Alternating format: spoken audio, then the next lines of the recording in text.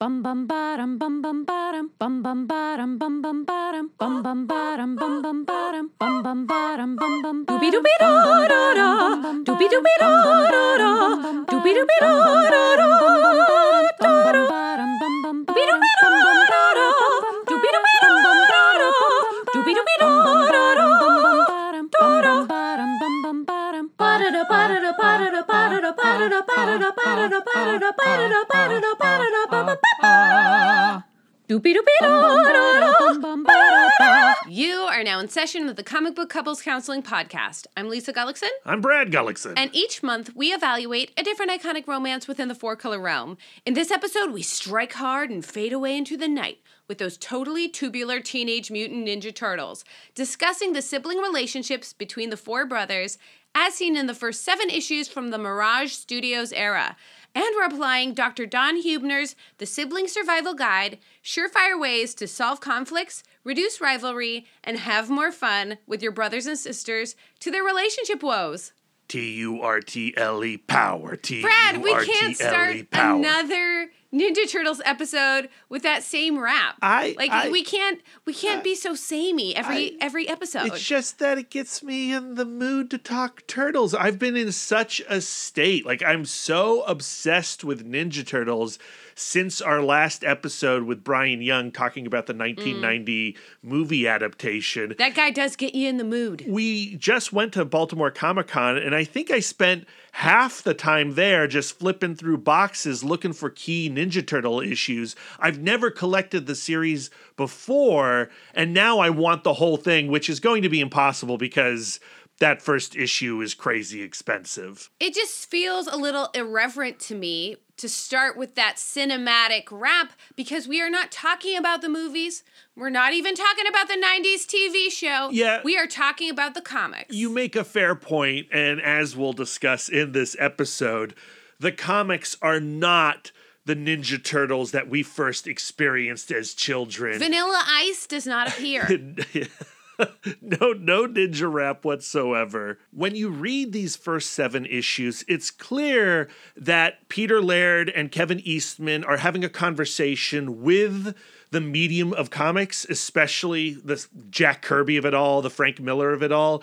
But even though you could call it a parody, it's told very seriously. And there are jokes, but not the types of jokes that you get in the cartoons and the movies. And frankly, as a comic book lover, I should slap myself on the wrist for trying to start this conversation with the movie. So your instinct to interrupt my Turtle power bit, I bow to you. Ooh, prostration accepted. But I also submit that it is impossible to talk about the Ninja Turtles as we know them today without also talking about the movies and the TV shows, because in terms of cultural narrative, they are so blended together at this point. Yeah. They are informing each other. It's a lot like Superman, right? You know, Superman as we know him is the summation of his experiences in the comics,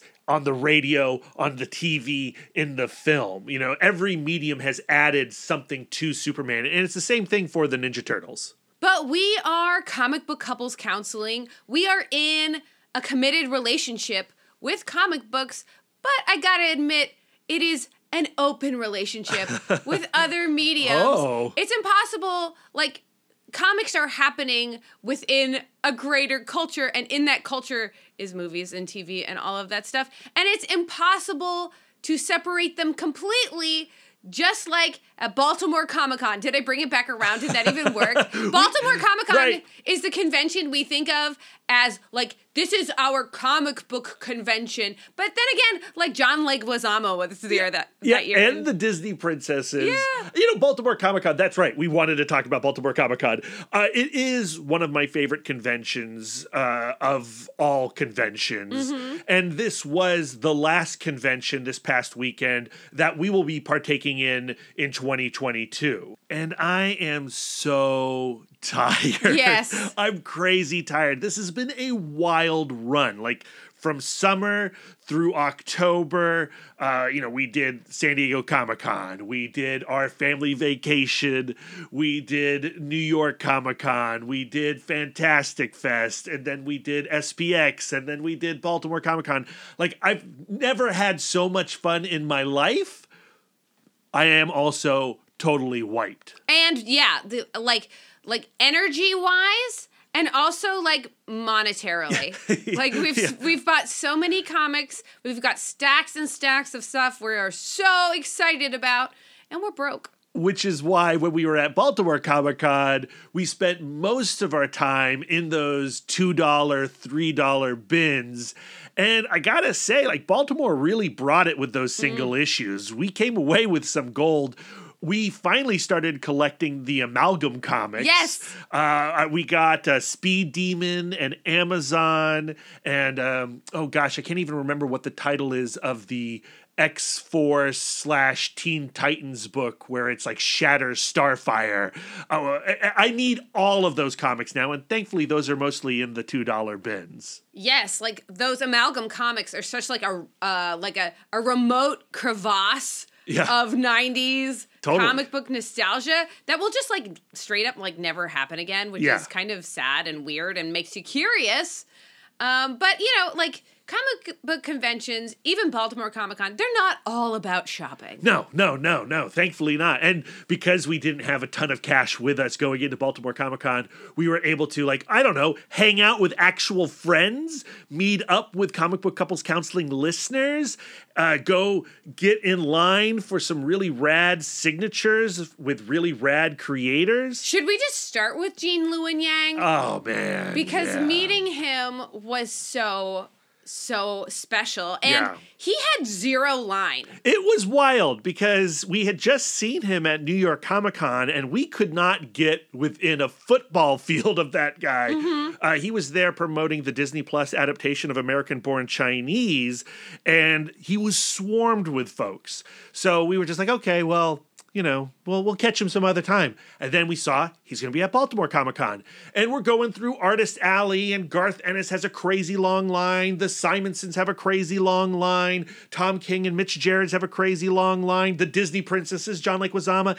And then there is Gene Luen Yang with no one. Now, I think a big reason why he had no one in line is because he brought nothing with him. Yeah, I think this is a testament to the effectiveness of booth decor. Yes. Like, I think that people become kind of blind to like the like just nameplate, white nameplate that they get on the top of their booth. We are looking for those like banners of this is an important and iconic individual that you need to get in line for. And, Gene had tweeted out that he was unable to bring really any books with him to Baltimore. He fit what he could in his briefcase, and that was it. And by the time we got to Gene Luen Yang, there was like one copy for sale of American Born Chinese. Yeah. Now, thankfully, we had seen this tweet, and we knew to travel to Baltimore with our copies of Dragon Hoops and Superman Smashes the Klan.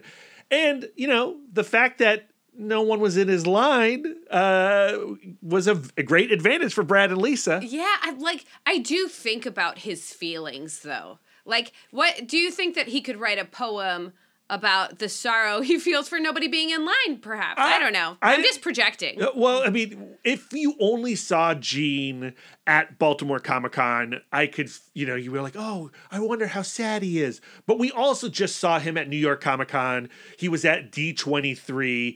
There is a massive fandom around him. I just think that's kind of the nature of going from con to con, right? Like, you can't put all your energy in preparing for every single con. You have to strategize. So he strategized for New York Comic-Con and D23 in San Diego. And Baltimore, he was just like, I'm playing this fast and loose.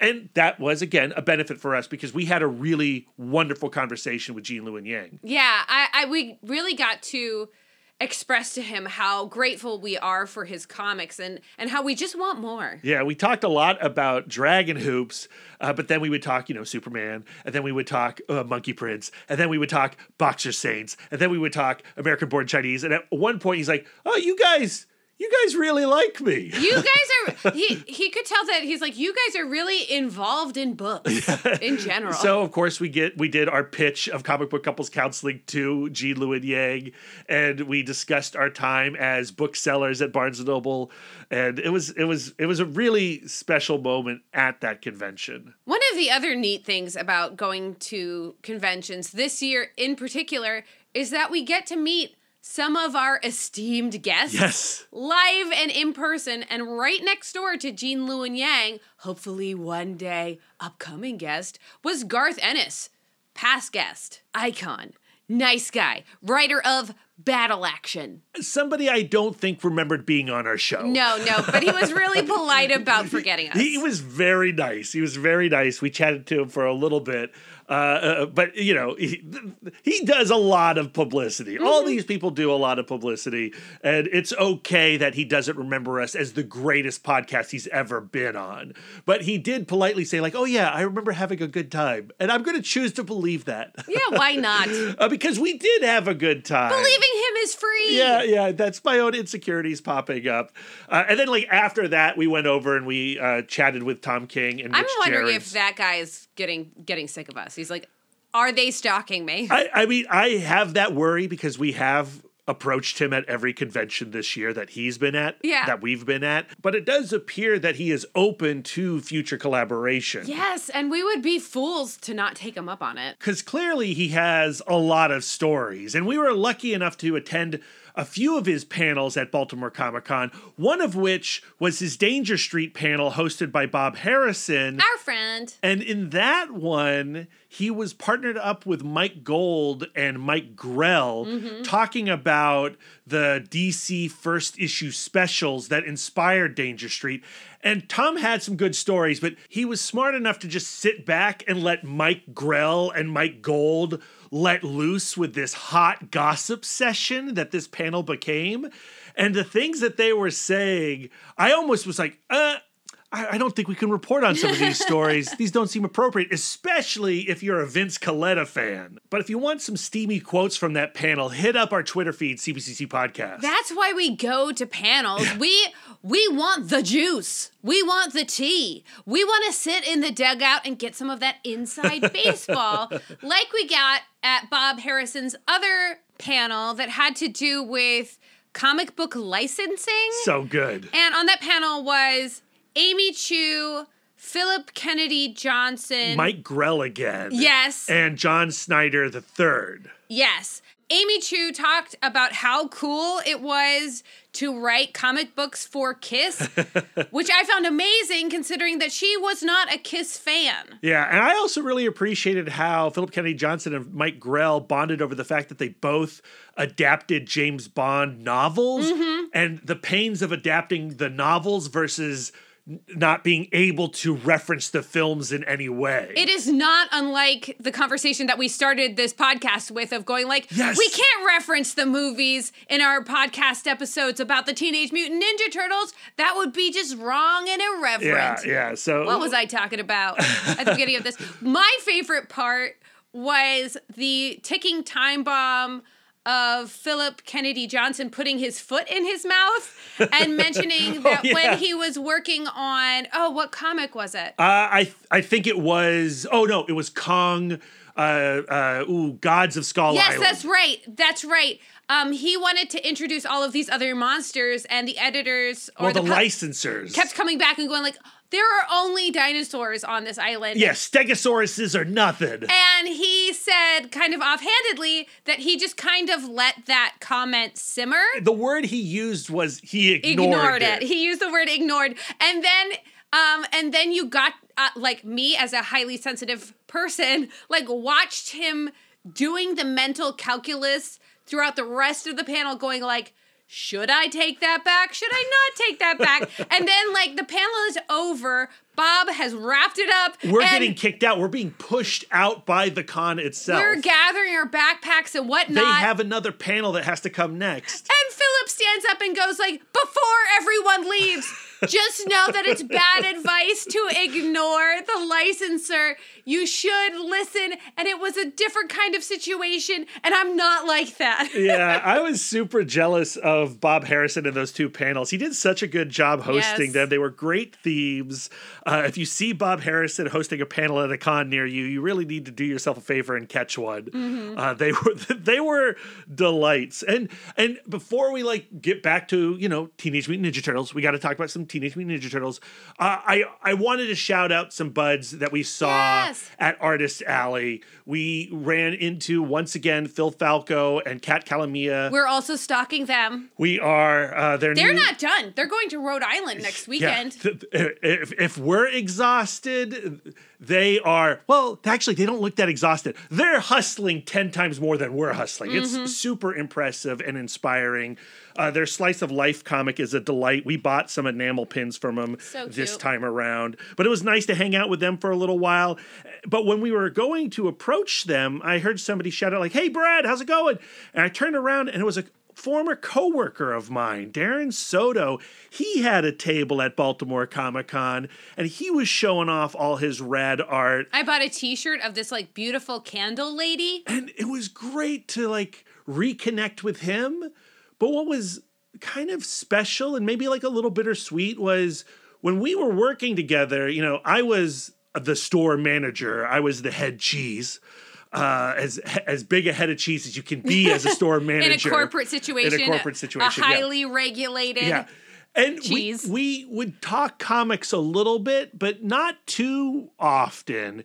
And here we are now at the Baltimore Comic-Con, and we have so much in common. And he is kicking so much butt as this incredible independent artist. Yeah. And I was like, oh, I wish we had spent more time talking this stuff when we were working together. But clearly he's still fond about it because he was wearing that hat. Yeah, Maker Faire hat. He had the Barnes & Noble Maker Faire hat on, which I clocked immediately. Yeah, we definitely need to commission something from him. Yeah. Just to kind of complete that circle. Oh, and also his art is amazing. Yeah, I'll have links in the show notes to his Instagram feed, which is really rad.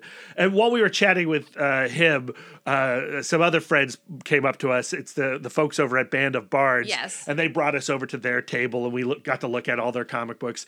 Artist Alley, I mean, look, sometimes I worry about going into Artist Alley, especially at Baltimore Comic-Con this year, because again, we didn't have a ton of money to spend on all these amazing things.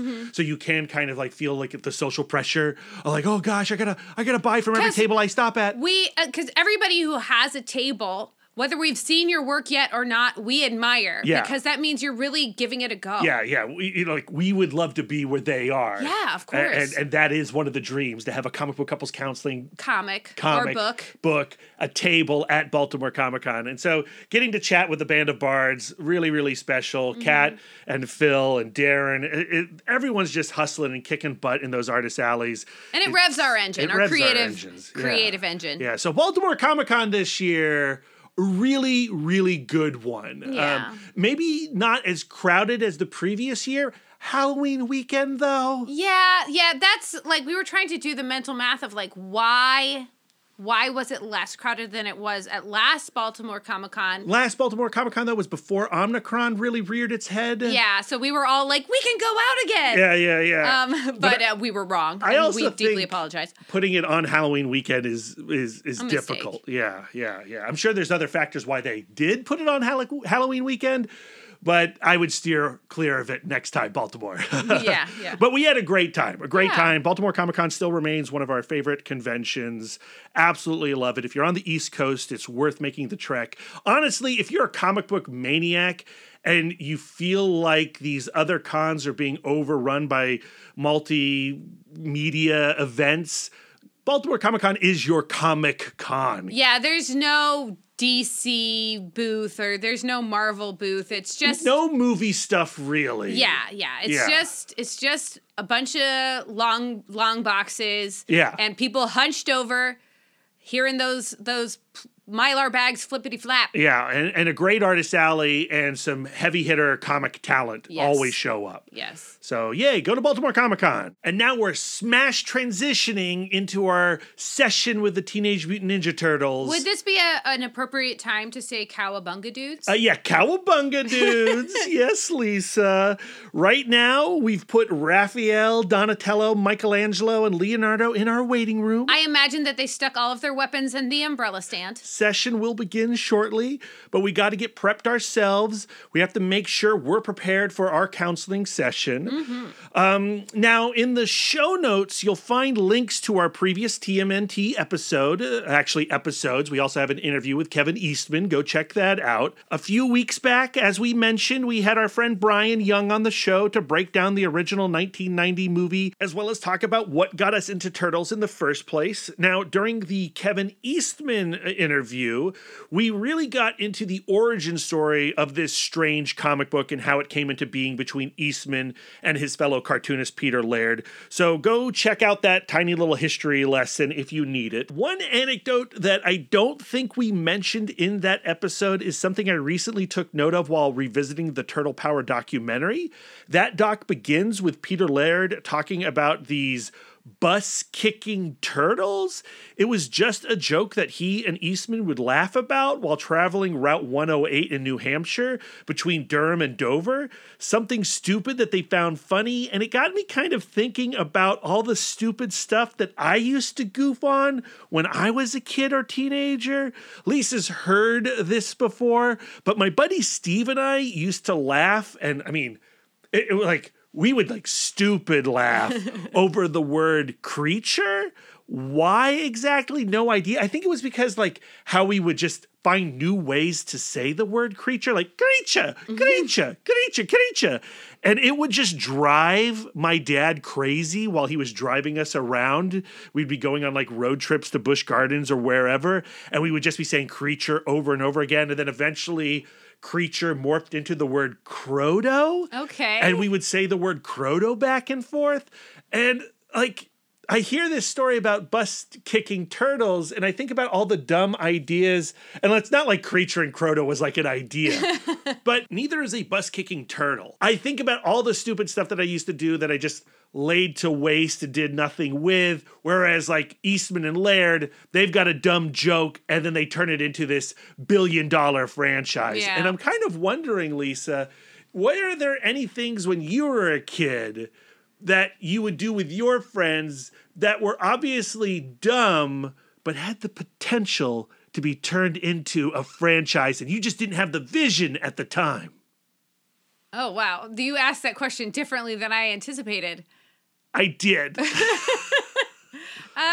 There were like creative little bits that we would do on the regular. Like me and my friend Laura had a ton of inside jokes. And one of them was, we thought it was so hilarious that the opening scene of Sound of Music, Julie Andrews is like spinning and beautifully singing in this open field. The hills are alive with the sound of music.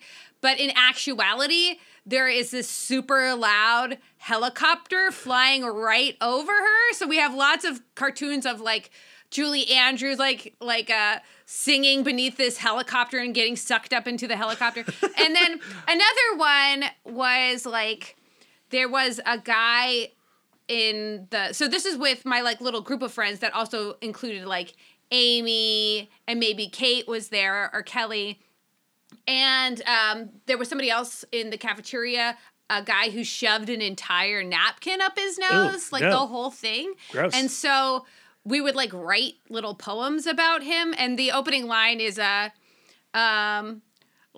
inside your great proboscis, each day you risk the chance of inhaling something into your esophagus. Each day my life you enhance. So that stuck with me. Okay, yeah. I mean, that's better than my Creature Croto thing. Like, that could have been something. I wrote haikus all of the time. Watching the Turtle Power documentary, I was just sort of overwhelmed by Kevin and Peter's early friendship. They were just two dudes who bonded over Jack Kirby, and frankly, their friendship is kind of a miracle anyway. And again, we have to thank public transportation. We have to thank buses for birthing the Teenage Mutant Ninja Turtles, because before the bus-kicking turtles could even begin, there is this other anecdote that Peter tells, and I wasn't aware of it, but the only reason Kevin Eastman ever reached out to Peter Laird is because a copy of Peter's underground comics magazine, Scat, was left on a bus seat next to Kevin as he traveled from Amherst to Northampton in Massachusetts. He was flipping through that comic, saw a lot in it that he related to, and he decided to reach out to the publication. He did. The guy there gave him Peter's address, and Kevin wrote him a letter about wanting to get into comics. Peter must have liked what he read and invited Kevin over, and when Kevin got there, he saw that Peter had an original page of Jack Kirby art from the DC Comics title The Losers on the wall, and Kevin had never seen Kirby in person and just lost his mind, and they became immediate best buds. And sometime after that is when they're in a pizza parlor in Wells, Maine, and they write the words Mirage Studios on a napkin. And the joke being that it's not a studio at all. It's just two guys sitting in Laird's living room. They've got these crusty old chairs. They're working on lap boards. It's 1983. They're watching bad television. Kevin does the first turtle doodle, and it's just this turtle standing on two legs, carrying nunchucks, wearing a bandana. Laird sees that, finds it funny. He draws his version, and then Kevin has to up that by drawing 4 turtles, and then he writes the words Ninja Turtles above those figures, and then Laird says, why not add Teenage Mutant to give it a little rhythm to the title? And that's the birth of Teenage Mutant Ninja Turtles, and it is a total collaboration. You look at these first few issues of this book, and you cannot tell who did what, whether that is the writing, the toning, the inking, the penciling, the lettering. There's not one contribution by one person that would exist without the contributions of the other person. It's like their two ideas are propping each other up. Yes, and that's the thing that I think really radiates out of the Teenage Mutant Ninja Turtles. It's their friendship and collaboration, which was relatively brief. You know, they became best buds. They created this thing that then became wanted by these corporations. It becomes a cartoon, it becomes a movie, and their friendship could not sustain itself with all those business responsibilities, and it eventually burns so bright that they have to go their separate ways. But I believe the reason we love the Teenage Mutant Ninja Turtles is that initial love affair between Kevin Eastman and Peter Laird. It emanates from every corner and leaks into every iteration that comes after them. You could even say that it oozes. Yeah. Like their friendship is the ooze. I'm never wrong. It feels wonderful. I love it. Yeah. And, you know, they do put themselves into the books. Raphael is apparently Kevin. Donatello is apparently Pete. Mikey is Steve Levine, an artist who came on board as a letterer first.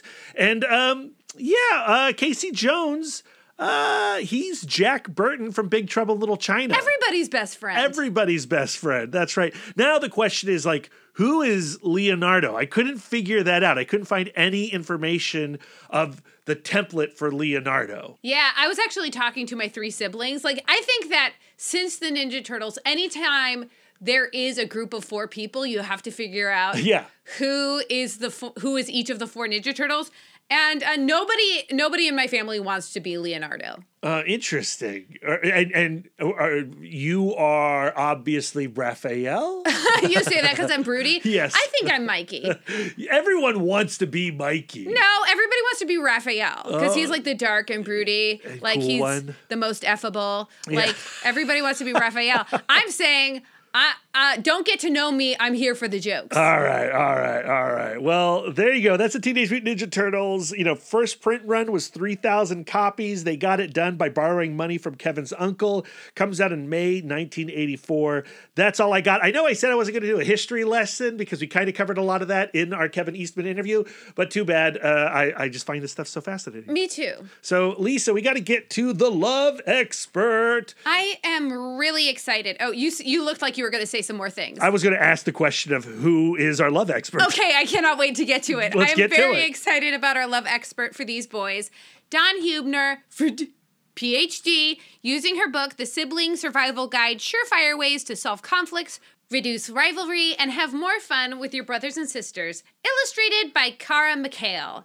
Dawn Huebner is a psychologist, parent coach, and the author of 14 books. She has been on The Today Show, CNN.com, WebMD, and her TEDx talk on rethinking anxiety has been viewed over 900,000 times. Wow. The reason I'm so excited to get into the subject of siblinghood is that I feel like the subtext of every single comic book couples counseling episode is that I am one of 4. I have siblings, and Brad is an only child. Yes. And I believe that because of that, there are certain ways that we don't relate to each other. Sure. And I think the question to start the conversation is, Brad, do you ever feel like you have missed out by never having siblings, like not being raised with siblings? My mom to this day asks that question to me. But the way she phrases it is, do you regret having no brothers and sisters? And the truth is, always no. I was a kid who never considered having siblings. I think I had an imaginary friend once, but that didn't last long. I loved being an only child. And my answer to that as a person with siblings is, of course you did. That is the power position in the family. But I feel like, so the cliche about only children is that they are entitled and self-absorbed because they're not properly socialized because they were not raised in the context of having to think about anyone other than themselves. But I feel like as a person with siblings, I am not properly socialized because I feel like whenever a decision in a group has to be made, it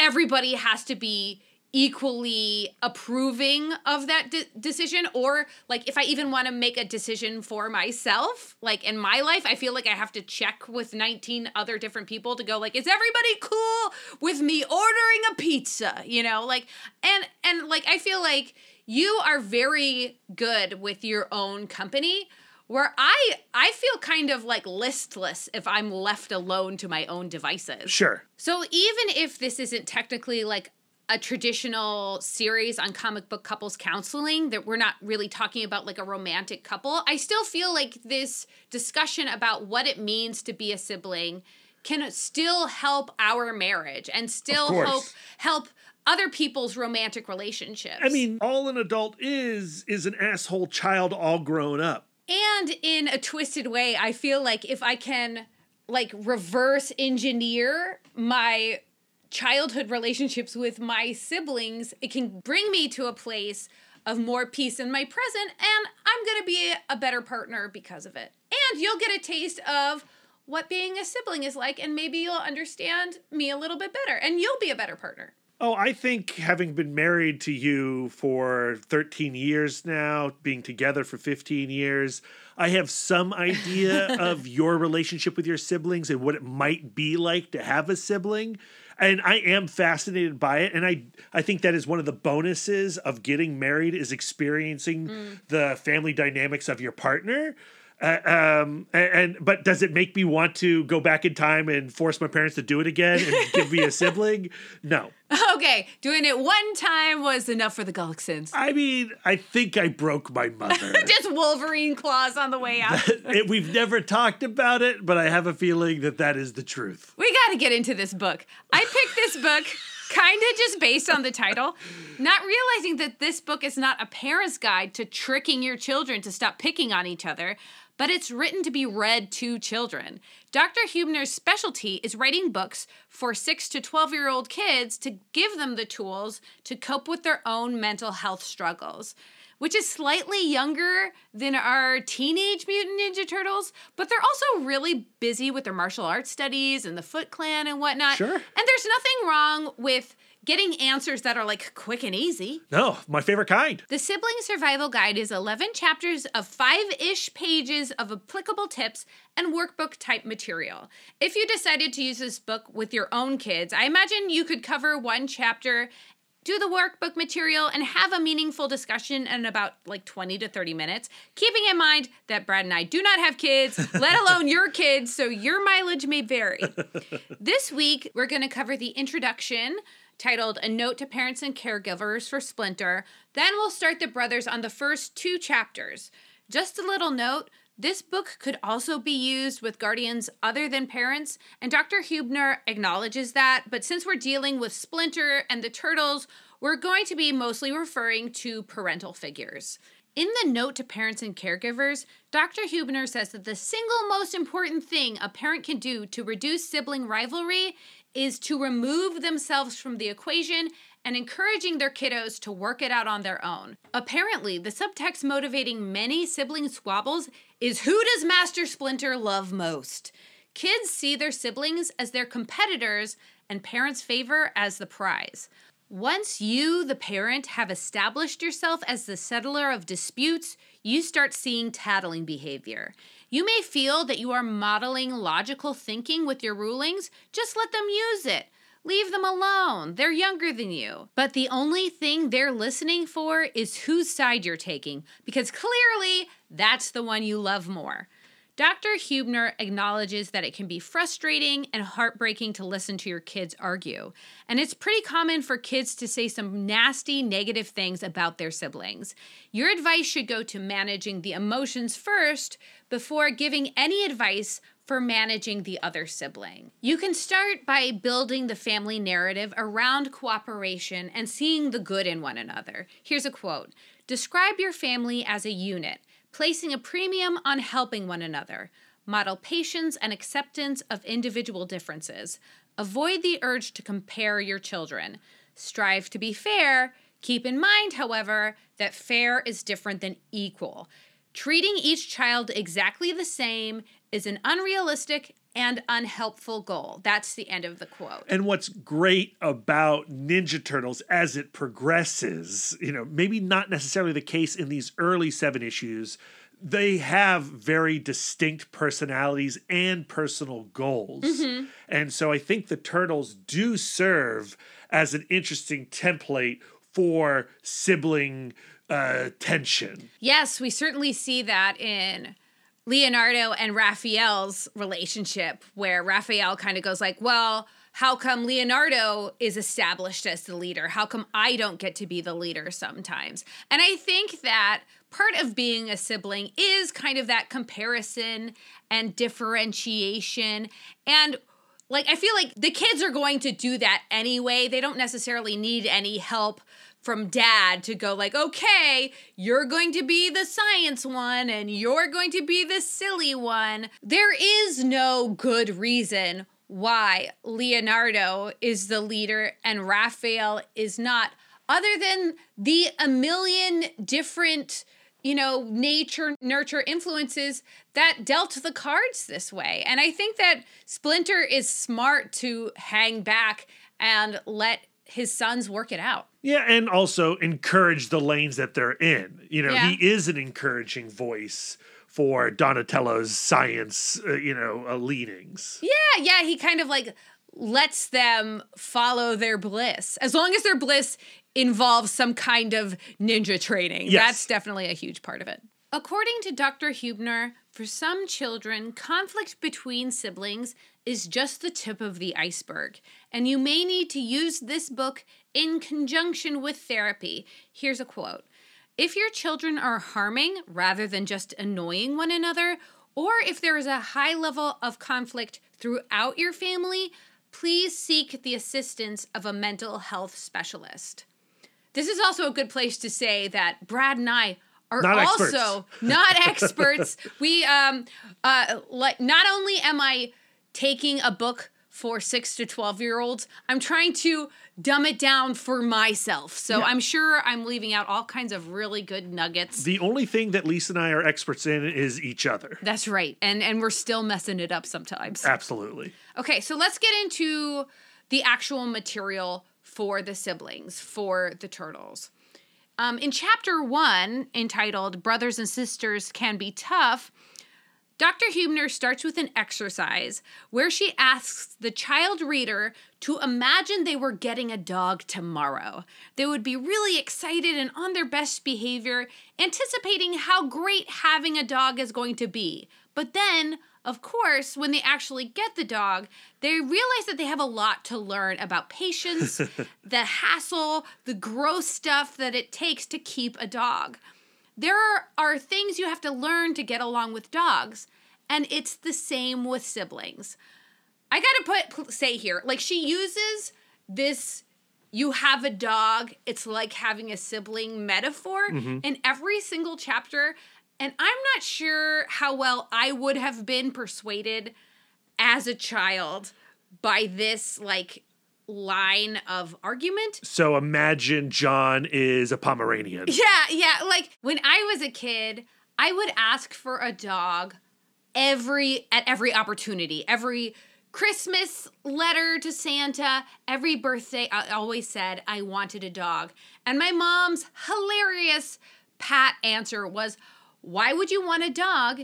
You have a little brother." And much to her chagrin, one of our favorite games was John gets down on his hands and knees, and I wouldn't tie it around his neck because I knew it was dangerous, but I would take one of our Taekwondo belts and I would just lay it on his back, and he would crawl around and bark like a dog. Weird. I know. And then I would be jealous, so then we would switch and I would be the dog. And I guess, I mean, maybe in the long term, it was less maintenance than having a dog and two more children, because the two children just acted like a dog all the time. But to me, I go like, well, I wanted a dog, you know, and a dog would be my dog. Like, my brother is his own person. I know that metaphors are not supposed to be literally true, but I think as a child, I would be so distracted by imagining this fantasy world where I'm actually going to get a dog that I don't know how much the message about, like, you should learn to tolerate your brother. Well, then you would just have to tailor the metaphor differently, right? Yeah, it can't be a dog. It would be something else. Dr. Hubner goes on to say that it's just like there's, like, no such thing as a dog without the bad parts, there is no such thing as a sibling without the bad parts. You cannot change your sibling, but you do have the power to change your relationship with your sibling by changing your own behavior. In Chapter 2, The Secret to Seeing Things Differently, Dr. Hubner starts by saying that not everyone loves dogs. Some people are afraid of dogs. Say that you bring your new dog onto the school bus and they begin sniffing around. The student that loves dogs will see the dog as curious, friendly, and pettable, while the student who's afraid of dogs will see your dog as invasive, drooling, and threatening. It's like the students are looking through different glasses. A pair of dogs are great glasses and a pair of keep away glasses.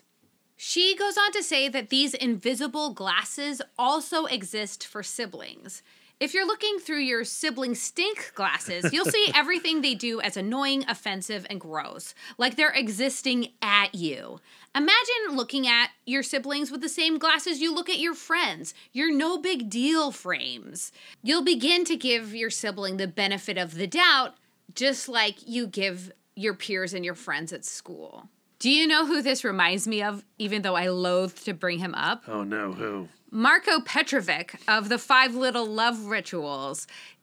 He was our love expert for Carmen and Gwen from Dr. Mirage, and he was the worst. But those episodes were so fun. They were fun. But he had the thing about, like, the negative perception. Yeah. Like, when you start to build a negative perception of your partner, then you begin, like, building a case for why you don't love your partner anymore. Yeah. I don't know if I love the dog metaphor yet, but I do love the glasses metaphor. And it will be interesting to see, as we go through these 7 issues, the moments where we could trade out glasses for certain turtles. Like, okay, Leo, put on the your friend's glasses for Raphael, right? Or Raphael, how about taking off those everybody hates me, nobody likes me, I'm so alone and different. And I think I could even apply that metaphor to various moments in my own life going forward. I think this is something that we could carry with us. Like, I do think about, like, you know, once you're in, like, a stinky, negative mood, you begin building a case for why your feelings are so negative. Yeah, it goes into the whole, like, you're writing a narrative that you don't want to be living. Right. That you're justifying a feeling that could just as easily not exist. Yeah. So I'm excited to talk the Turtles, but before we can do that, Lisa, we got to get to some words of affirmation.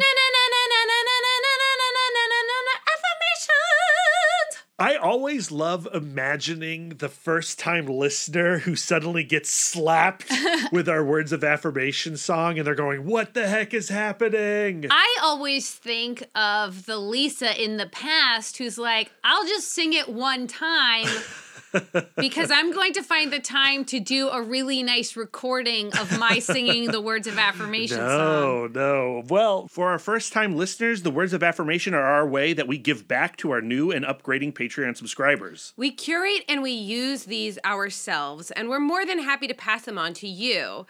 This episode, Brad was in charge of sourcing these words of affirmation. Yeah. And he got them from a very interesting source. Yeah, these words of affirmation were collected from the U.S. Oral Surgery Management website. I think I misspoke. Instead of, like, very interesting, I think I meant the word random, like a very random place. Yes, I was Googling best words of affirmation, and it took me to the U.S. Oral Surgery Management website. But I think what you're going to discover is that these words of affirmation are sound. They're great. And imagine next time your dental hygienist is in there rooting around, imagine them quietly saying this to themselves under their breath. Yeah, going full Stuart Smalley before they see you. I would love to think that that's what our dentists are doing before they dip their claws into my mouth. When I am at the dentist, I think of a far away island where nobody's in my gob. Okay, all right. We got to get into a proper headspace to receive these words of affirmation. And while these words of affirmation are dedicated to these two Patreon subscribers, feel free, listeners, you can apply them to yourself as well, because that's what we do. Mm-hmm. All right. Getting into that space. Here we are. Joe loves comics. You are not pushed by your problems. You are led by your dreams. Max, welcome back. You use obstacles to motivate yourself to learn and grow. That's nice. Yeah, see, those are good affirmations. Maybe those oral surgeons are onto something. I think so. I think I also got like a little too close to the mic when I did mine, though. Oh, no. Because I was like, Max. You're giving the full oral surgery experience. Welcome back. Get in there. Of course, we don't expect all our listeners to support our Patreon. We know how rough it is out there in the world these days. And there are lots of ways to support this podcast. You can give us 5 stars. Yes. Anywhere you'd like. Yes. On the street. I prefer Apple Podcasts because our best reach is there. You can follow us on your social media of choice. Oh, yeah. Yeah. You go wherever you want to go. If you feel like you got to leave certain social platforms, we understand. But also, we need those numbers. Yeah. Share us with your friends. Yeah. But thank you to Max and Joe and all our patrons. We're really proud of what we're doing over in that feed. We're almost at the end of our Sandman read-through. We have about 26 issues until the main Sandman title is done. You call that almost done? Because it's 25 weeks or so. 25 weeks or so we'll be done. In the grand scheme of things. Yeah, we'll be done with it next year. And next year we'll also be launching a new series that we're really excited about. Yes. And I'm very proud of what we do at our Patreon feed. And I'm very thankful to all our patrons for keeping this podcast going. Okay, Shellheads, let's talk comics. This week we're discussing the Teenage Mutant Ninja Turtles issues 1 through 7, as well as the Raphael one-issue micro-series entry. All the comics were written, illustrated, toned, and lettered by Kevin Eastman and Peter Laird, but by issue 5, they started bringing on some extra help, and Steve Levine joined as letterer. The comics were published from May 1984 to May 1986, and you can find them all collected neatly in the Ultimate Collection Volume 1 from IDW Publishing, which is what we're reading from.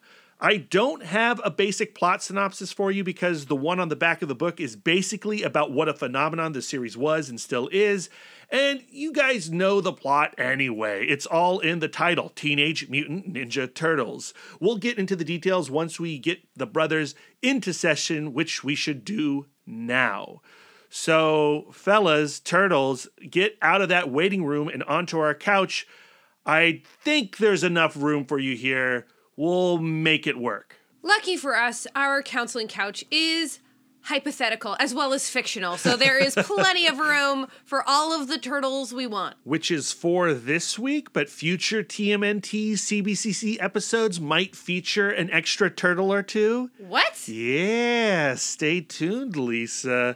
But I had so much fun revisiting these early Mirage Studios issues. They're some of my favorite Turtles comics, but this was your first time reading these books. And I gotta know, Lisa, what was your initial reaction to them? My first reaction was, man, these turtles are way more serious than I anticipated, but also the plots are way more off-the-wall bonkers than I was anticipating. Yeah, you know, Peter Laird talks about this in the introduction to the 2009 facsimile edition of Teenage Mutant Ninja Turtles that they put out for Free Comic Book Day, which we picked up at Baltimore Comic-Con this year. What a score. And he talks about how, you know, they just wanted to put out a comic, that first issue, which is why Shredder dies at the end. They didn't imagine that they would continue. And when they did continue, they just started pulling from all the things that they love. So they went from like Frank Miller, Daredevil World to let's do our take on Star Wars. Mm-hmm. You know, so yeah, it's a crazy series. When you mentioned in your introduction that Ninja Turtles was intended to be a parody, like, it kind of tweaked my brain a little bit because I take the Ninja Turtles, and I think a lot of people take the Ninja Turtles very seriously. Sure. As you point out the parody elements, like, it's obvious, but at the same time, it's not how I read it. Right. The foot is a play on Daredevil's The Hand. Splinter is a joke on Daredevil's teacher, Stick. And I think the blind man that Splinter rescues in the very first issue is Daredevil. Yeah, Matt Murdock appears in issue 1. You can call it a parody. You can call it homage. It's not jokey, though. Yeah. Like you said, it's serious, and it is filled with character and emotion. And I think from like a sibling dynamics place, we actually have a lot to work with these four brothers. What's interesting, though, is that when you open up the first issue and it begins with this battle between the Turtles and the Purple Dragon gang, you know, it is a comic that is very plotty plot. Mm-hmm. And you do have these emotional beats, but you have to pick them out of the action sequences or the backstory. Yeah, there's a lot of extrapolation of how the four brothers interact with each other. Like this first issue, I'm shocked that they didn't have like a long-term plan with it because it's an origin story and you're automatically curious about where are the turtles going to go from here. Well, they do shove everything and the kitchen sink into this comic. It does feel like a go for broke play by Eastman and Laird. This is our one shot. We're going to put everything into this book. But the result is a comic that, yes, you could easily build from, and obviously they do. There's a whole universe in this first issue. At the same time, it's an extremely stuffed and cramped issue with so much going on. Like, Splinter's origin alone could be an issue. A lot of page space does go into where did Splinter come from? How did he come across these turtles? How did they gain their powers? And I love how the structure of the story creates kind of like a bar mitzvah for the turtles. Like it's like a coming of age moment, because when they return from defeating the purple dragons, Splinter says, like, you are now at the peak of your skills and you are ready to now, like, become adults, become the individuals who will fulfill your destiny and fulfill my mission. Right, yeah. What you learn is that the kids were raised with a purpose. And the comic book origin is slightly different than the one you get from the movie. It's way different than the one you get in the cartoon. And it colors the whole relationship, or at least the early relationship of the brothers and Splinter, in a unique way. Splinter is still the rat of Hamato Yoshi. Hamato Yoshi still falls in love with Tang Shen, but it's not Oroku Saki who is his romantic competition. It's Oroku Nagi, Saki's brother, that attacks Tang Shen, and that assault is interrupted by Yoshi. Yoshi then kills Nagi and has to flee to New York, and it is Oroku Saki who then takes up the mission of avenging his brother. He becomes the Shredder, bringing the Foot Clan to America, killing Yoshi and Tang Shen, and that's when Splinter's cage gets broken. He falls down to the sewer. There's the random accident with Matt Murdock and the Ooze, the Turtles, ninjas. But the reason I make that distinction is because it muddies the moral waters. Everyone in this story has an entitlement to their anger. Yoshi, he was defending his lady. He kills this dude. Saki, his brother, is murdered. He's mad at Yoshi. He chases Yoshi. Master Splinter has his master killed. He now wants revenge. It's like this crazy revenge cycle, and when you seek revenge, dig 2 graves, except we're following the Ninja Turtles, and we're told that the Ninja Turtles are the heroes, and so we side with them because Shredder is the evil dude running the Foot Clan. I do wonder if when Splinter started raising these baby turtles, he anticipated having these paternal feelings towards them, because in the least flattering interpretation of Splinter's origin story, he adopted these 4 to kill, to murder the Shredder. Yeah. And I think that that's if I went to the orphanage and I raised 4 random innocents to, in turn, pick on my middle school bully. Yeah, to become murder instruments. It would be a pretty twisted situation. The difference, though, is that the Shredder is operating the Foot Clan in New York and causing a crime spree. Right. So there is a malicious action there that's beyond the vengeance factor. Yeah. The rest of this first issue is the 4 brothers carrying out this vengeance plan. And again, we should just reiterate Splinter's words here. His last words after that origin story to the Turtles are, I ask you to challenge and kill the murderer Oroku Saki, the Shredder. It is a kill mission. And they're not shocked nor scandalized. No. They're like, okay, this makes perfect sense to us. We do get some differentiation of the brothers' roles in carrying out this plan. Raphael is the one to go and deliver the little handwritten note to... Get ready. Exactly. We're coming for you. And then Leonardo acts as the leader, calling the shots in that final battle. And each of the brothers has a few panels to show off their skills. Raphael has the size and Donatello has the bow. One of the challenges of reading the Mirage comics is that if they are not carrying their instruments, their weapons, you can't tell who is what. Yeah, you have to use context clues and after a while you get used to their patterns. But in my notes, there are quotes where I just have to write random turtle because I don't know who is speaking. One thing that I think that we should mention is that once they have Shredder in a submissive position where they can make the kill strike, they instead say that, like, we may be turtles, but we are not dogs without honor. And they put it on Shredder to commit seppuku. So I think that is an insight into their principles. That when training them, Splinter gave them as one of their principles that they are not, like, they might be killers, but they're not, like, murderers.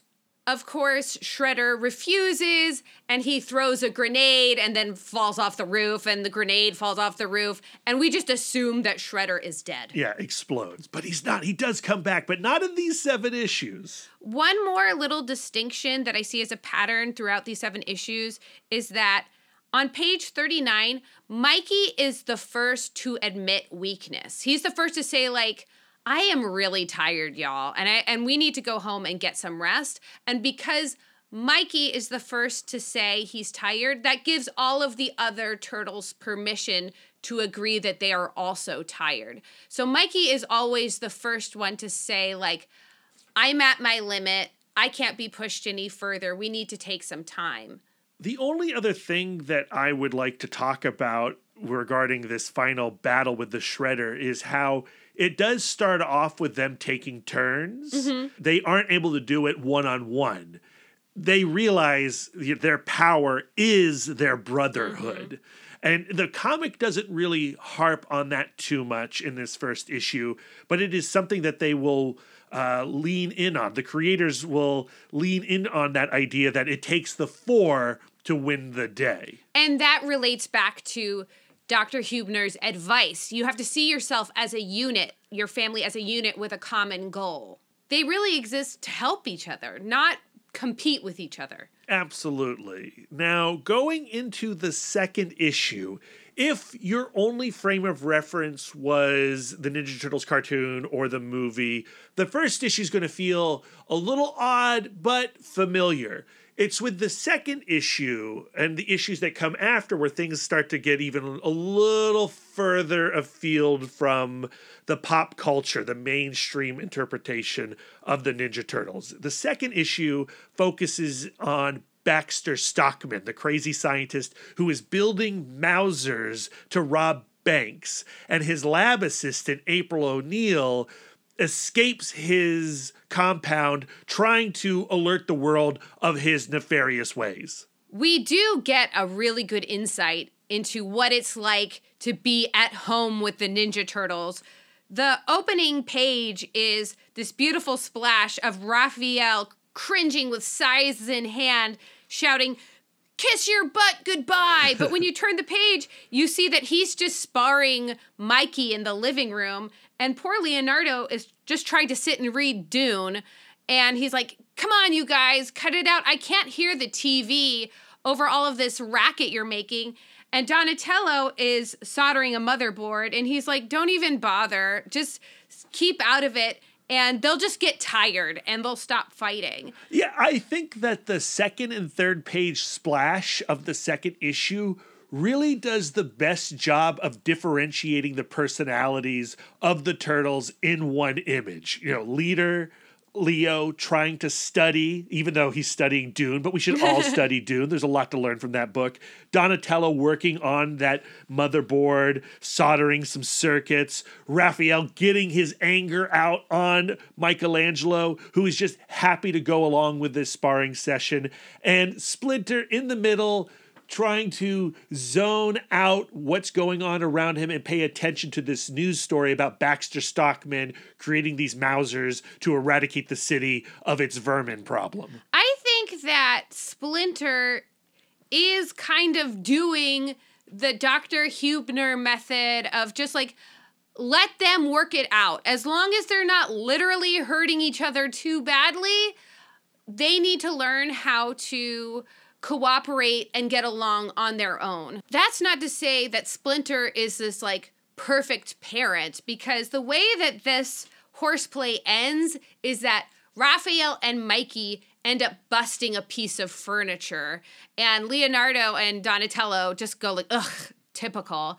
But Splinter says to Raphael, help Mikey clean up this mess.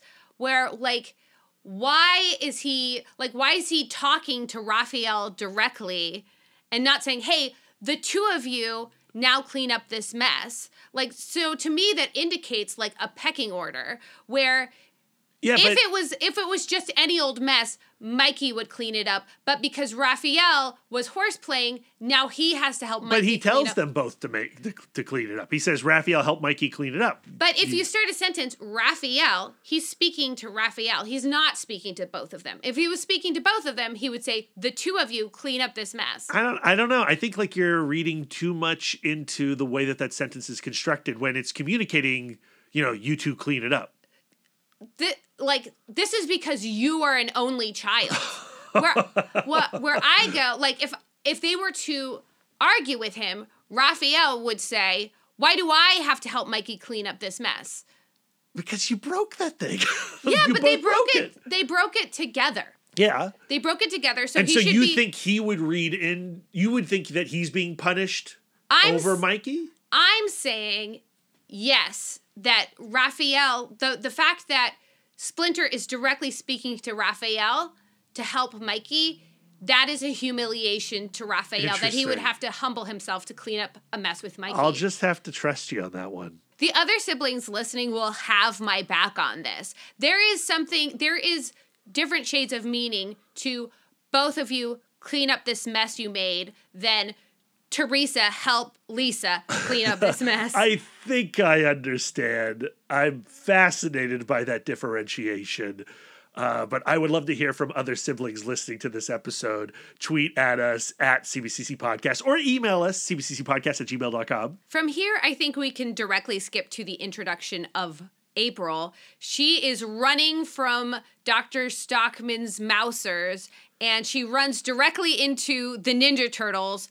And in the sewers, and she just faints at the sight of them.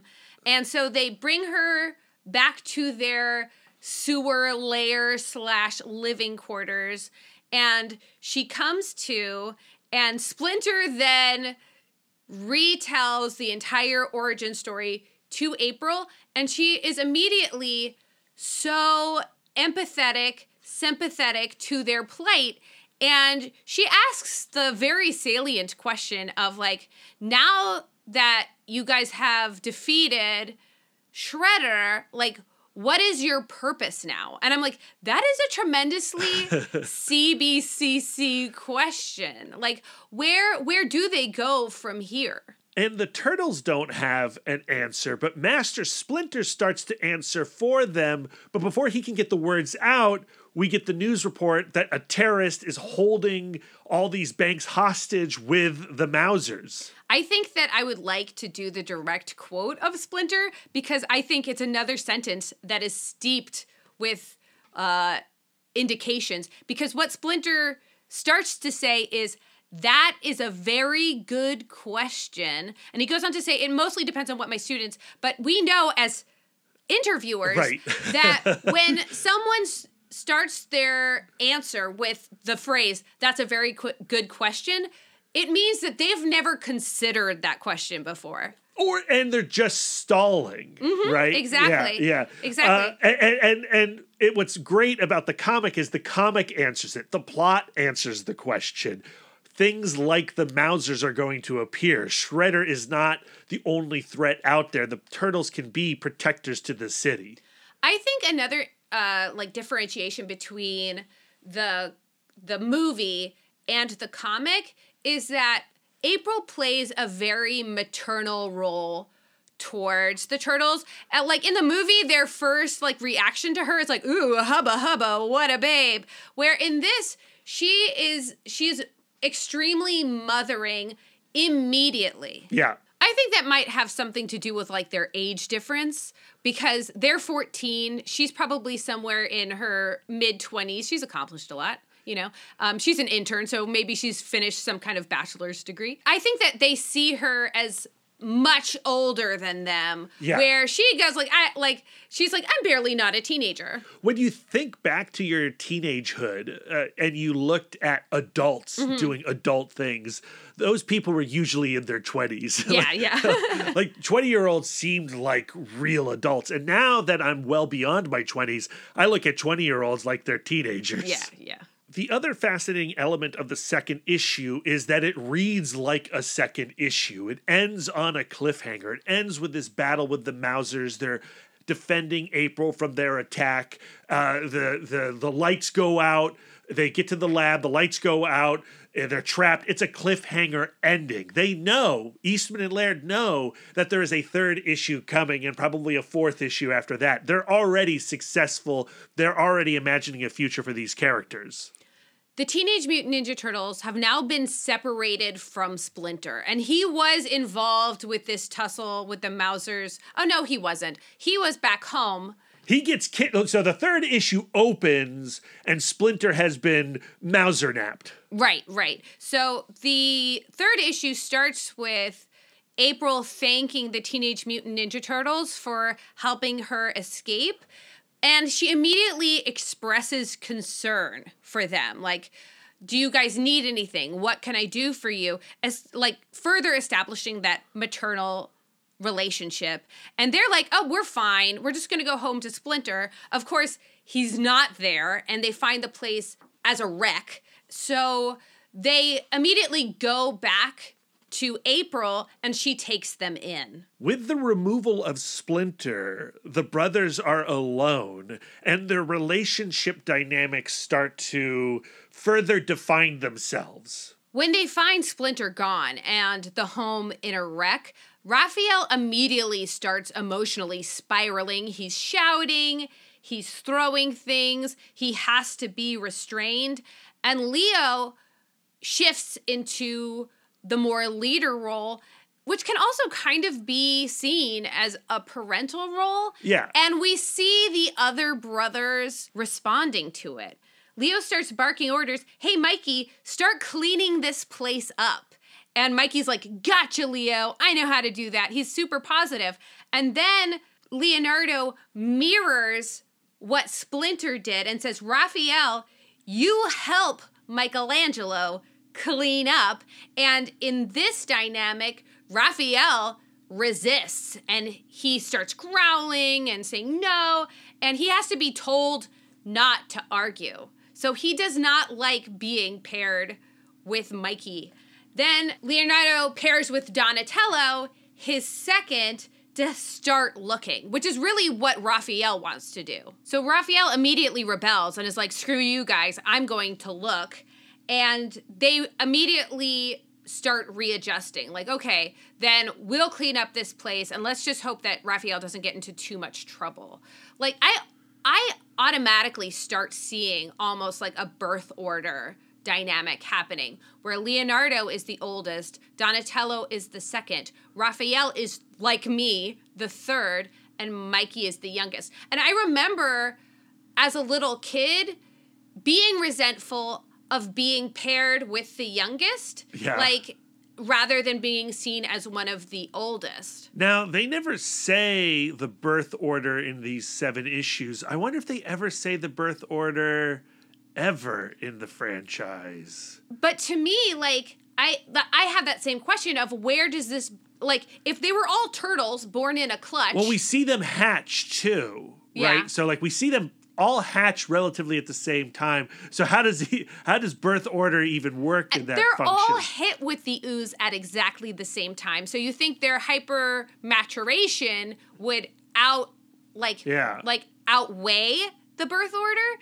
So I'm thinking that the birth order dynamic was nurtured in by Splinter, which makes me ask the question, why?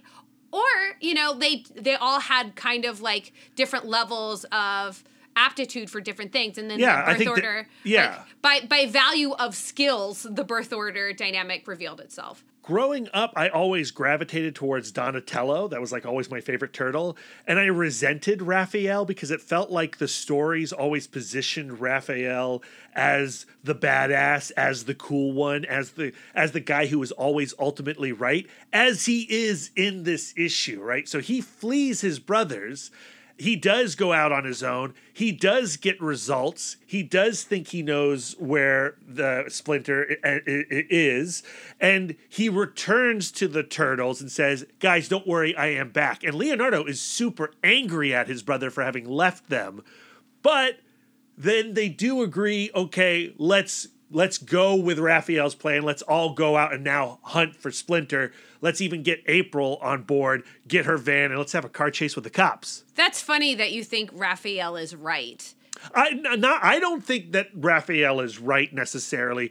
I think that the stories prove Raphael to be right. I think that they would have, like, if they had done it Leonardo's way, where Leonardo and Donatello went and looked, and Mikey and Raphael cleaned up, I think that the result would be more or less the same. I think that agree. you are relating to Raphael's rebel tendency, where he will stand and listen to the plan and then go out on his own. Do it his own way. I'm going to do it my own way because I can anticipate what the result will be because I am the person who is ultimately in control. I just feel like Raphael's decisions ultimately steer the plot of all turtle stories. Right, yes. And that's because rebels will commandeer any narrative. Kevin Eastman that is Raphael. The rest of this issue is just like hijinks. There's like a mix-up and the cops are chasing their van because it looks like the van of some suspects. And it all turns out to be this huge mix-up. But there is one enormous red flag from Leonardo that I'd like to scratch at for a moment. And it's at the point where April O'Neil is getting a little concerned about the collateral damage of this car chase. Right. And she says, like, this is awful. All of these people have been hurt.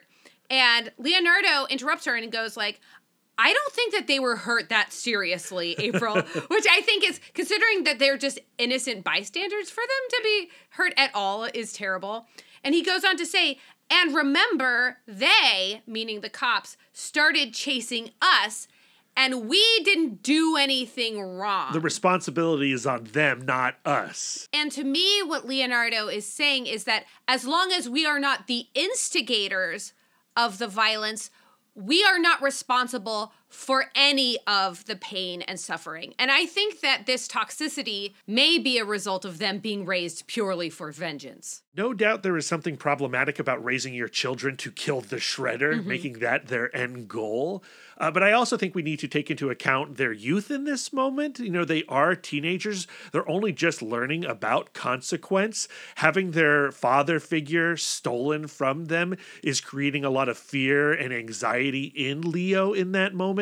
So when he is lashing out about, like, well, that's their problem, like, that feels like a teenager's response to the situation, heightened to the level of Teenage Mutant Ninja Turtles. Yeah, and also, like, in a sibling situation, like he started it is one of the, like, number one go-tos. Like, I couldn't possibly be the one who's getting in trouble for this because I was not the instigator. Yeah, that's the cops. Yeah.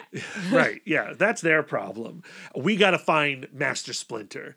And unfortunately for them, this issue ends, and we see that the TCRI folks have found Splinter in the sewers, and they have taken them back to their labs, and the cliffhanger of this issue is these weird, I'm going to say, Krang-like creatures. They're not Krang, but they are these weird little brain things piloting android bodies. It's an awesome cliffhanger that doesn't lead directly into the next issue because the next issue is the Raphael micro-series issue and the introduction of Casey Jones. In this issue, we see a lot of Raphael's tension and sibling rivalry he's had with his brothers coming to a head, coming to a boiling point.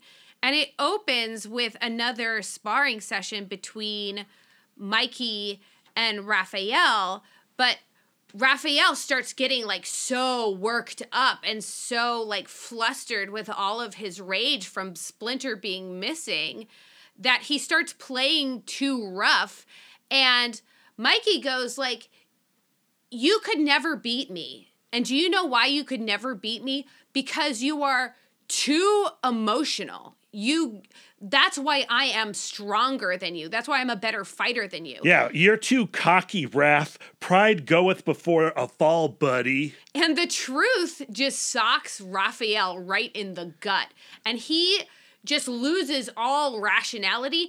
And he reaches for a wrench to hit Mikey with. Yeah. And Leonardo is like, oh my God, you have got to cool it because you could kill Mikey. I was listening to Kevin Eastman talk about this issue, and he used it to address that rage problem that Raphael was exhibiting in the first 3 issues. And the way that he did it was to introduce the notion of Casey Jones, a vigilante who takes Raph's anger to the next level. He is the dark mirror that forces introspection on Raphael. And I love Casey Jones's introduction to this book because he doesn't have he doesn't have the same origin story as the Turtles, right? He doesn't have like a vengeance quest. You know, his family is fine. Mm-hmm. He's just a guy sitting at home watching the same bad television that Peter Laird and Kevin Eastman did when they were creating these Turtles, and he's like watching T.J. Hooker, and he's like, I want to do that to the extreme. I can do it better than T.J. Hooker. I'm going to go out on the streets and start beating on crooks with my baseball bats and my golf clubs and what have you. And when Raphael sees somebody with a similar rage pummeling crooks to near death, Raphael then goes, ooh, I actually don't like that. Is that what I am? But instead of being repulsed and running away, he chooses to move into like a mentorship role. He goes Splinter a little bit for the first time in this series. And I think that is another one of his like rebel tendencies of like, well, I don't want that to be my identity. I want to choose a more upstanding identity. I do think it's interesting that the Raphael issue ends with Raphael and Casey Jones coming to an agreement and then going out into the night to beat on crooks with an appropriate level of rage. Raphael in one panel does do a direct comparison of their 2 opposing philosophies where he says like, I admit, I have a temper, that's true, but at least I try to control it, and you don't. Do you though, Raph? I think that he likes the idea that Casey Jones is a clean slate. He's not one of his brothers who sees him as this like out of control rage monster. This is an opportunity for Raphael to redefine himself in a way that you can never actually do with your siblings. Yeah. And the second to last panel before they go off to stop those criminals, Raphael says like, all right. But remember, while we're stopping those muggers, I'm keeping an eye on you. And so it is this tremendous single issue about Raphael's growth. And also it helps us understand that boiling tension that's always there for Raphael. Like his anger is so close to the surface and he really does need to continuously monitor that. And as somebody who often flies into fits while podcasting because edits don't go the way that he wants them to, I relate to Raphael. Sometimes it's nice to have someone to bounce off of who doesn't know your patterns. Yes, but also, I think more importantly, sometimes it's nice to see somebody behaving the way that you do and you recognizing the ugliness in it. And then if the 2 of you can recognize the ugliness, you can kind of help each other out. Yeah. Yeah. I don't know if that's going to happen after they beat up these muggers, but it's the start of a beautiful friendship. picking up with the main series in the 4th issue, it begins with the brothers going out to exercise, and by exercise, fight the Foot Clan. And what's interesting is that they kind of stumble upon where Splinter might be accidentally, and they don't even know it because they find the TCRI building, and all they know about the TCRI is that that's the logo that's on the ooze canister. So their curiosity is piqued. Unfortunately, when tussling with the Foot Clan, Mikey gets injured, so they can't go into the TCRI building immediately, so they go back to April's apartment. There we see more sibling differentiation. We see that Leonardo is immediately bandaging up Mikey, and Raphael is taking care of Raphael, number one. He takes care of his own injuries, and he's just coming out of the shower. What I think is the most intriguing, and something we haven't really seen yet before, is Donatello, instead of resting and recuperating, chooses to continue to investigate. I think that's because Donatello is the science one and his curiosity is around the ooze and their origin. I think the other brothers really don't care how they came to be, but Donatello, because of that science curiosity, he needs to know more, and that's why he goes out on his own at this moment. Yeah, so he has already discovered that the TCRI are not in the phone book, so they're clearly like some kind of secret organization. Meanwhile, April returns home with this new hairdo that kind of reminds me of like Rosie Perez. Yeah, definitely. And she is posing in the doorframe, trying to present herself as like this sex symbol.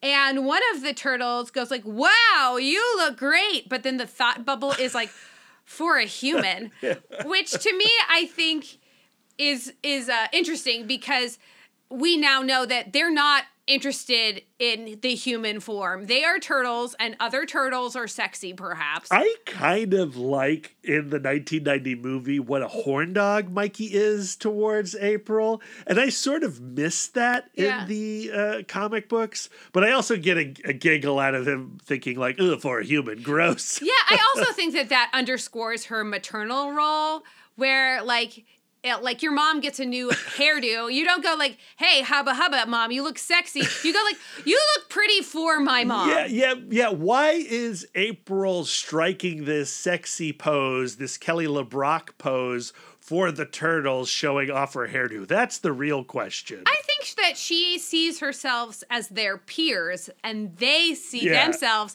as her children a little bit. That's a problem. The other cute detail that we get in this issue at this moment in April's apartment is we learn that the turtles have kept the TCRI canister that gave them their mutant abilities, and they keep it in this little glass cabinet, and that's kind of adorable. And they show it to April, and they're trying to convince April like it's really important that we storm this building and find out what's going on. And understand better where we came from. Yes, and they do. They get in there eventually, and to their surprise, they discover that's also where Splinter has been held captive. We also get to see even more of Donatello doing his thing. Even Leonardo admits that getting into the TCR building is Donatello's show. He is the one who has the expertise.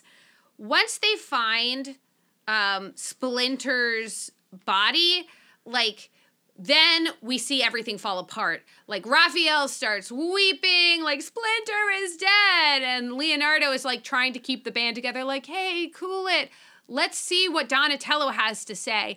And Donatello is the person who has the, like, wherewithal, the focus. The knowledge also. Yeah, to get to the bottom of it and go like, oh no, he's not dead. He's just in suspended animation. In fact, these machines are what's keeping him alive. And just when they discover that, we are attacked by these brain-like creatures in these robot bodies. Mm-hmm. And in the scuffle, Mikey smashes some kind of motherboard, and they're accidentally transported to another planet. And Teenage Mutant Ninja Turtles becomes Star Wars. This is, like, these 3 issues are the Teenage Mutant Ninja Turtles' longest arc, like, story arc by far, and it is my least favorite. Yeah, I because it's so far removed from what we think of as the Teenage Mutant Ninja Turtles, because it is this science fiction thing on this planet. I can never think of the name. It's like Dahunib. Dahunib. And In what's the city of P Black. The city of P Black. Yeah. It's such a funky world, and it is a universe that's kind of been explored already in a previous Mirage Studios issue. Fugitoid is a character that Eastman and Laird created back in 1985, the year after the first Ninja Turtles issue, and it was the first full-color Mirage Studios comic. And they wanted to marry their two big titles together. It's a crossover issue. I had no idea. And I think you need to have some sort of appreciation for the Fugitoid world to really have a good time with this issue. But if you're here just for the Turtles, it's funky. Yeah, like, may I give just like a quick sentence Please. of like, okay, here's my trying to give the quickest of all possible plot synopses. So they end up in this planet, they find Fugitoid. He is being pursued by this military force. Because he's a great scientist like Donatello. He's Dr. Honeycutt. But he is also being pursued by the Triceratons. Yeah, which are great looking Triceratops alien creatures. So fun. But the Ninja Turtles end up being captured. They are put into some kind of gladiatorial combat situation. And in the meantime, like, April O'Neil. One sentence, Lisa. One sentence. I can't. It's madness. There's only really 2 points that I want to like put a pin in because I feel like they're going to come up in later episodes. Okay.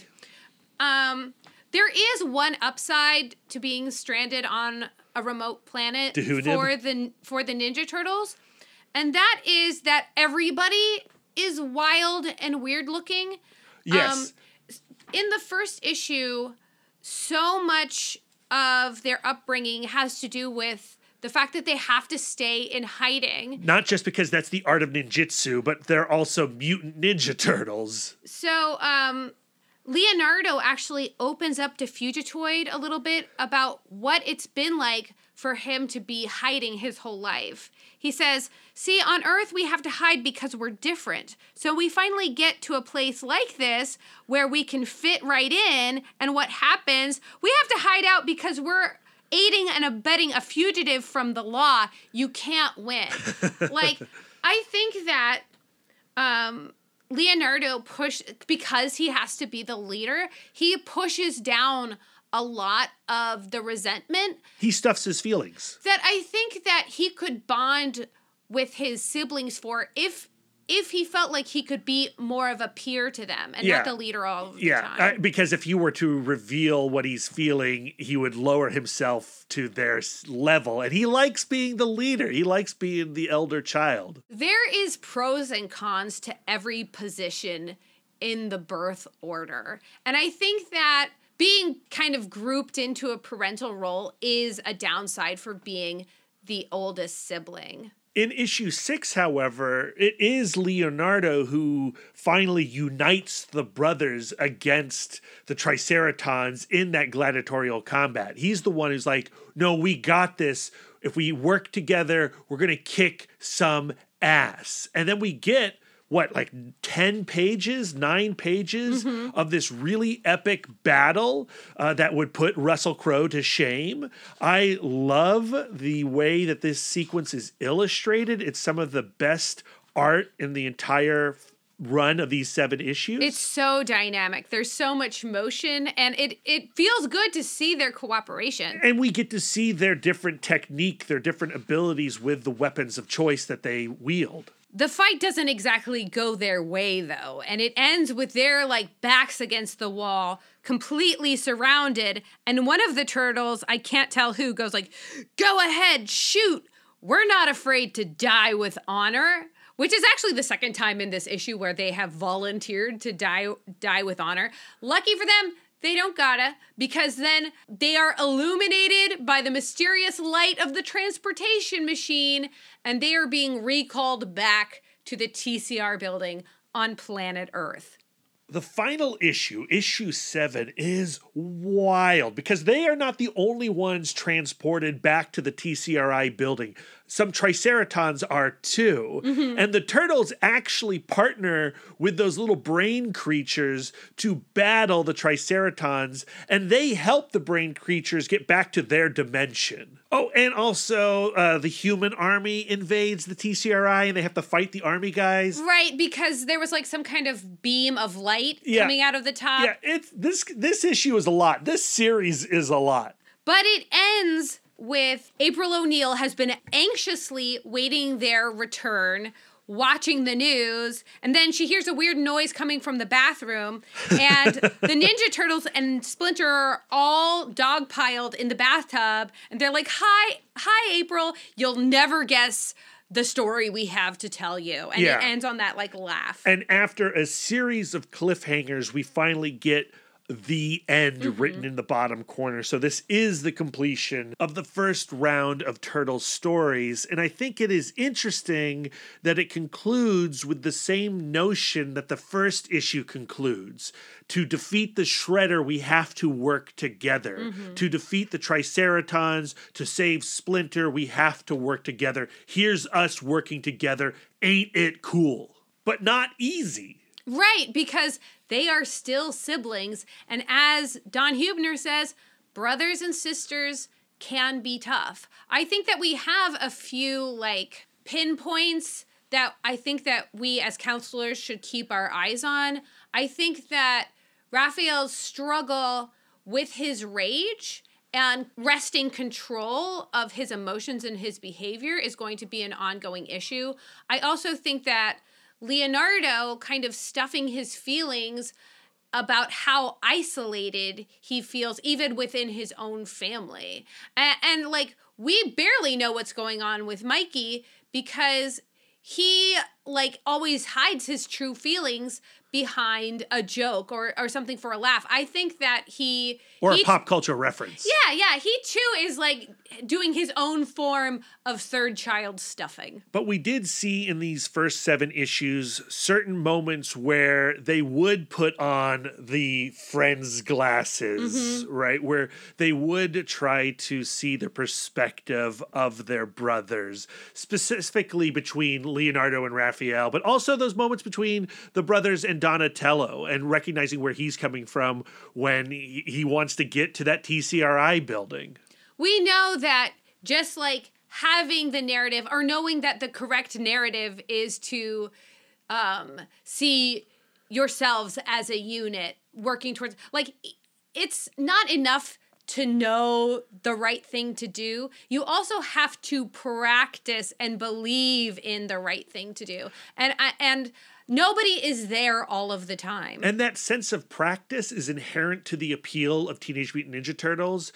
The teenage side of these characters, this idea that they are growing and they are struggling and they still have a lot to learn, that represents all of us struggling in our life's journey, trying to figure it out. We're always stuck in a state of growth, whether we like to admit it or not. And then the other thing that's so appealing about the brothers is that they are brothers, that they have each other to rely on, that they have each other to call each other out when the other one is acting the fool. You know, that constant checking of self through the siblings is fun, especially for this only child reading.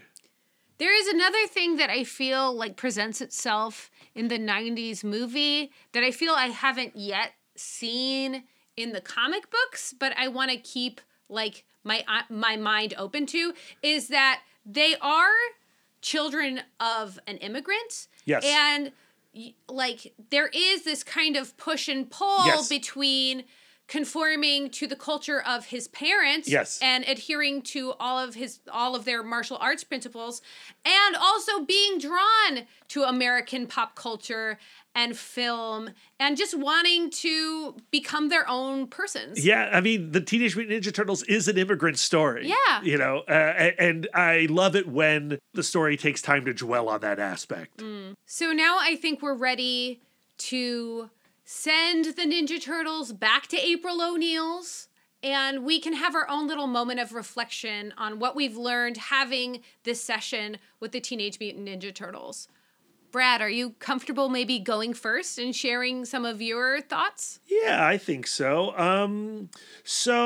As I said, Donatello was like always my turtle, but I think in revisiting these characters through the 1990 movie in our last episode and these 7 issues here, I see a lot more of myself in Raphael, and maybe it is those rebel tendencies that you like to label me with, Elisa, so often. But I appreciate the sequences in these comics where Raphael does fly off the handle and he goes off to Brood alone to figure it out by himself, but he cannot. The comic won't let him do that. And whether that is through his encounter with Casey Jones or his confrontation with Leo, he doesn't find solace until he has sparred with another person, until he has taken his anger and had it back at him by a brother or by Casey. Yeah, we've talked a lot about the effectiveness of brooding. Like, when are you supposed to give the angry person space, and when are you supposed to engage and try to resolve as a couple? And I would say that is probably the primary conversation that we have in our conflict resolutions, because we don't behave the same way when we get mad. You want to, let's work it out right now this second. I want to retreat and think about it. And what we've discovered is it's sort of this happy medium. And that's what we see here in the comics with Raphael. I think sometimes a reason a person wants to retreat and brood is that they want to continue the essay they have going on in their head. Raphael goes off and goes I'm different from them. They don't get me. I'm misunderstood. I have every right to be angry. But when he has to engage with his brothers, that thesis statement is being challenged. Yes. And the other thing I'll take away from this conversation, and with your love expert, Dr. Huebner, is the idea of putting on the friend glasses for your sibling. I think that is something that I could do with you, right? I'm reacting this way to Lisa because she's my wife, and this is the way I react to Lisa. But what happens if I were to put on my friend glasses for my wife? You know, how would I react in this situation with Brian or Darren? Or what if I put on my parent glasses? How would I react in this situation to my mom and dad?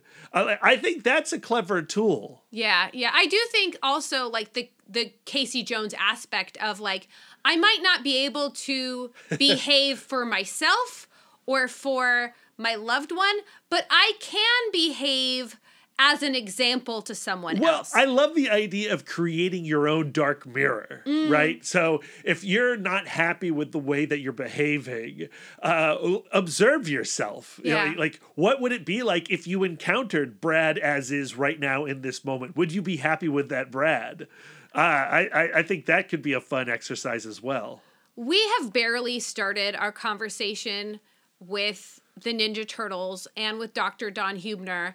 And one of the things I feel challenged by at this point is Don Huebner in the opening goes parents should not try to intervene when kids are squabbling. And as a sibling, you can't control you can only control your own behavior. You can't control the behavior of your sibling. So now I go okay, well, Splinter's hands are tied. Leonardo's hands are tied. Are we supposed to just let Raphael process his emotions in a way that is self-destructive, possibly dangerous, and at times just a huge waste of time? But what we're seeing in these 7 issues even is that changing a little bit. Yes. Right? The Casey Jones incident, but also with Master Splinter being removed from their family unit, them having to figure out how to behave without their father around. Yeah. There is growth happening in these 7 issues. I also think another thing with Don Huebner that that I go like, I don't know if I agree with that like completely or all of the time, is that most sibling squabbles are for the favor of the parent or the parents, because I feel like, you know, siblings still squabble when the parents are not around. And like, I know that sometimes like there's 4 of us in my family, and we would never fight 2-on-2. We would always fight 3-on-1. Ugh, brutal. And I think the reason is that you are also trying to win the favor of your other siblings. And I think that there is a certain amount of power in ostracizing to bond. You know what I mean? So, yeah, and so like Raphael, when Master Splinter's away, he does become the first outsider. You know, Yeah. Donatello, Leo, and Mikey kind of also push him out of the group. like, That's interesting. they're very comfortable with Leo being the leader because Mikey is an obliger and he's happy to do what somebody else says. And Donatello, kind of because he is like, because he's second in command, he has a little bit more power to go like, well, if I don't like the situation, I can just go do my own thing. Yeah, I mean, he seems to be the most comfortable isolating himself. Yeah. He has his own little rabbit holes he can isolate into where he doesn't have to necessarily be involved. And I think we'll see more of that as we progress through this series. Mm-hmm. I think we are ready, though, to close out this session with the Teenage Mutant Ninja Turtles. How are you feeling? I'm feeling good. I'm having a great time. I could talk turtles forever. Clearly, those of you who are looking at the runtime of this podcast. You know, it's not our longest episode, Lisa. Yeah. So next week, we're going to come back first with another Creator Corner. Holy cats, 30 years ago, the death of Superman happened. To commemorate the anniversary, we're joined by the original writer-artist Dan Jurgens. We get into his time on that classic book, and we discuss the anniversary special that DC Comics is launching on November 8th. We also have Creator Corners in process with Bill Sienkiewicz and Alex Ross. Those last 2 haven't actually happened yet, so we're a little nervous to even announce them. But Our those cans are open and awaiting those chats. Yeah, so let's just all cross our fingers, make sure that all happens A-OK, and we'll be bringing you some really rad chats with Alex Ross and Bill Sienkiewicz. And then after that, we'll return to the Teenage Mutant Ninja Turtles, this time discussing the brothers as filtered through the Archie Comics series, which was still being produced in-house through Mirage Studios, which gives it a truly funky feel. Not as kiddie as you'd imagine an Archie Comics to be. We won't be jumping in at the beginning of that series. Instead, we'll be covering one of the kookiest storylines from that era, Dreamland. Yes, Hitler does make an appearance. You won't want to miss that episode. Okay, Brad, we have struck hard. It is time for us to fade away. Where can our listeners send their words of affirmation to you? You can find me on all social medias at MouthDork. If you have words of affirmation for our logo, you can send them to Aaron Prescott at A Cool Hand Fluke. And if you have some words of affirmation for our radical banner art and show posters, send them to Karen Charm at Karen_X-Men fan. Lisa, where can our listeners send their words of affirmation to you? I am always accepting words of affirmation at Sidewalk Siren on Instagram and Twitter. If you'd like to spend more quality time with us, you can subscribe to us on Podbean, Spotify, Stitcher, YouTube, Google, and Apple Podcasts. If you'd like to get exclusive, you can join our Patreon, where you'll get more content, including weekly bonus episodes. If you'd like to reach out and touch us electronically, you can email the podcast, cbccpodcast@gmail.com. You can visit our website, comicbookcouplescounseling.com, or follow us on Instagram and Twitter at CBCC Podcast. You can give us the gift of 5 stars on Apple Podcasts, and if you'd like to do an act of service, why not write a review of the show while you're there? We are fluent and receptive in all 5 love languages. It really warms our hearts and helps the pod. So until next time, friends, keep your love tank full. And your psychic rapport open. Doopy doopy. Bum bum ba da bum bum ba da ba.